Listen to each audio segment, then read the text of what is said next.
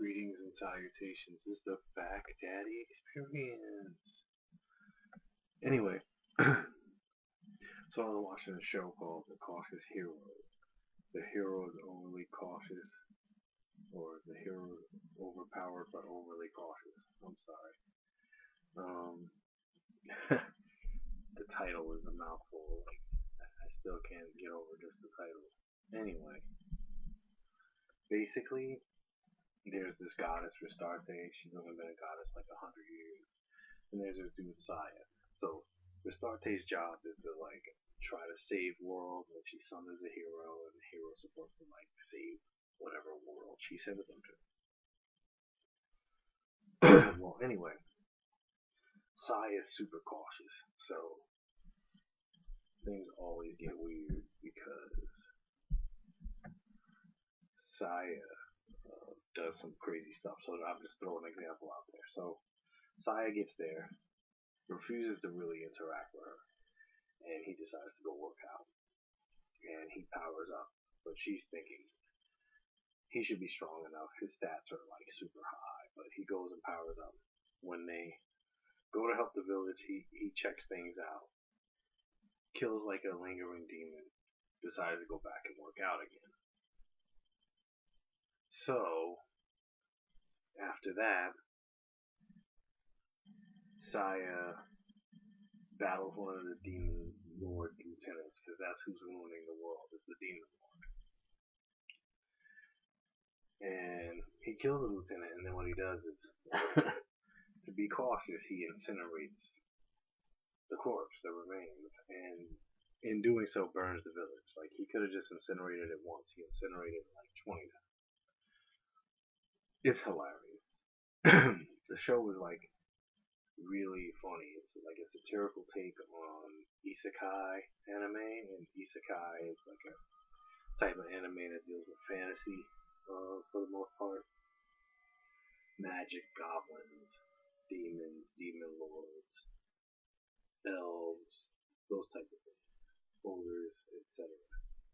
So this show, The Cautious Hero, the hero is overpowered but overly cautious, is hilarious.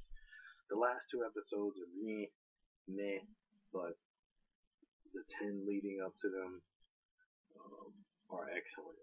You see over and over again that Saya his level of preparedness is extremely high. He always has like a contingency plan for 99% of things. Usually he lets Restarte know he's ready because he says he's prepared.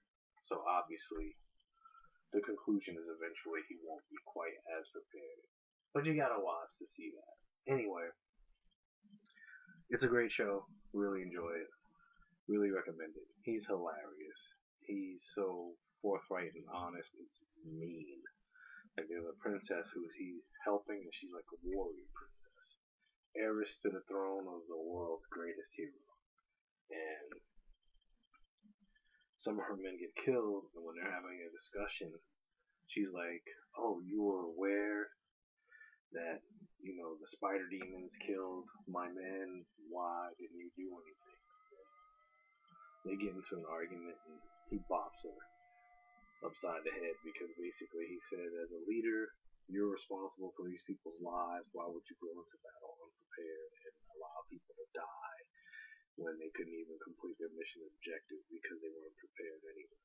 Like, there's scenes like that. It's comical, but they have some like scenes that are not funny, but that like are somewhat meaningful. Overall, I think you should watch it.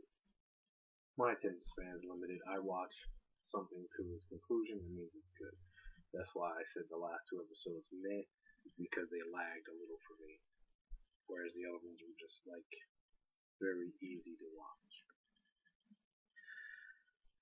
Another show that I'm looking forward to the next season of is called That Time I Was Reincarnated as a Slime.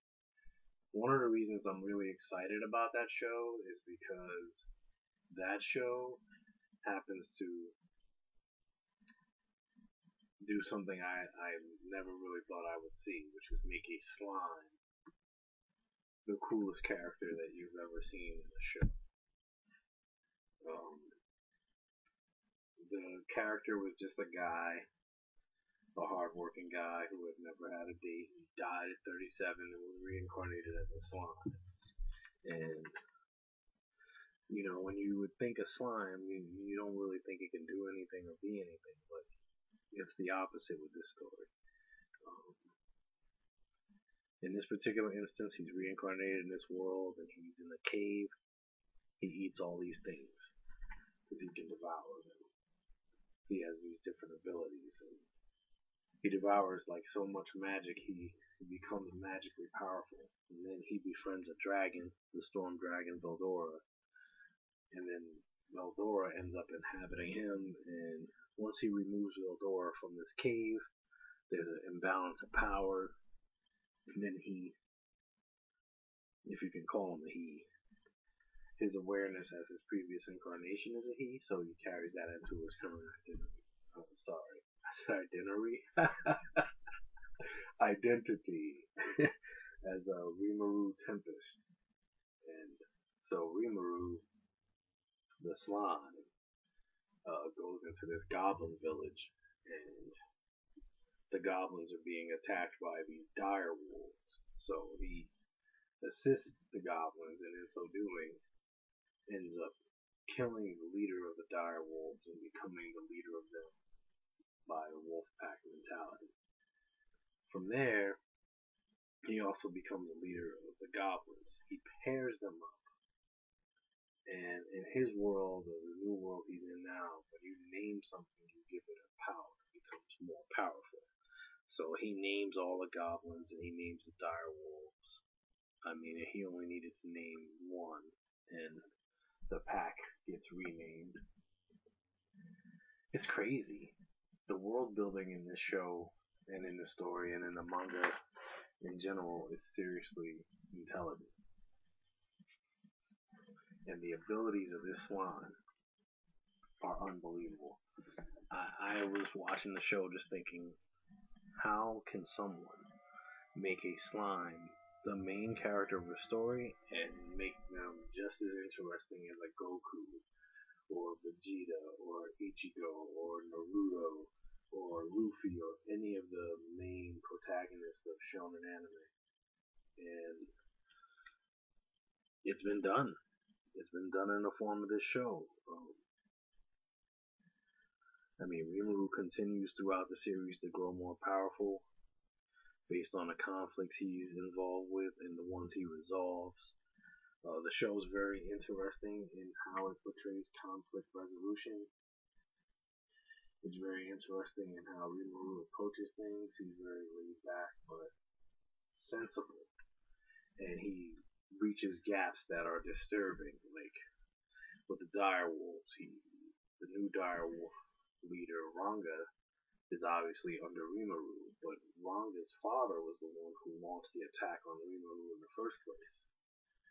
So basically, Rimuru had killed Ranga's father, and yet Ranga did not hate Rimuru because Rimuru brought the dire wolves to the goblins and united them, and they started building a city, and they had food, and they all grew more powerful by being named. So, and he also recognized that the father forced Rimuru into that situation because he couldn't have accomplished anything else otherwise. He would have had to have let the dire wolf leader kill him. So it's complex. Some of the situations that are displayed in this simple looking tale. It reminded me of some of the complexities of stories like there's a film, an independent film called King of Rwanda, that you see the two groups who were warring, and it was kind of it's a complex situation, but basically people were eating together and in a room together and interacting together, where there are people in the room who killed family members of other people, and yet somehow, I can't even really comprehend it fully. They were able to move past the past and move towards a brighter or different future. And it's just mind boggling. There are scenarios where Rimuru ends up in these conflicts and resolves them with people who have tried to kill him, um, people who are destroying things, like what he did with the Orc King. And, the Orc King seemed very evil, but of course you find out that his people were starving, and a demon lord manipulated him, and you're just like, what? Like, there's layers to the stories that you don't often see in a lot of other stories, where it's so multifaceted that the gray area seems to widen and the black and white areas seem to be diminished. It's something that I find fascinating. I've seen the story in both English and Japanese. While I do prefer the Japanese, the English voice acting is pretty good. And the overall story it's just fascinating because, you can think of Spider-Man, you can think of Wonder Woman, you can think of, like I said, Goku, Naruto, but a slime? That's mind-boggling to me. I'm just like extraordinarily impressed with it. I'm a big fan. I definitely think if you got the time and the patience to let the story play out instead of just having a preconceived notion of it, you could actually really enjoy it. So that's just my opinion. I definitely recommend checking out both these shows. Slime is obviously longer. It's 24 episodes with some original video animations done, and then it's followed by another season which comes in January of next year. Anyway, yeah, I recommend that stuff. So take care, enjoy life while we can, and hopefully you'll keep listening. I appreciate you very much, especially during these really, really difficult times. Take care.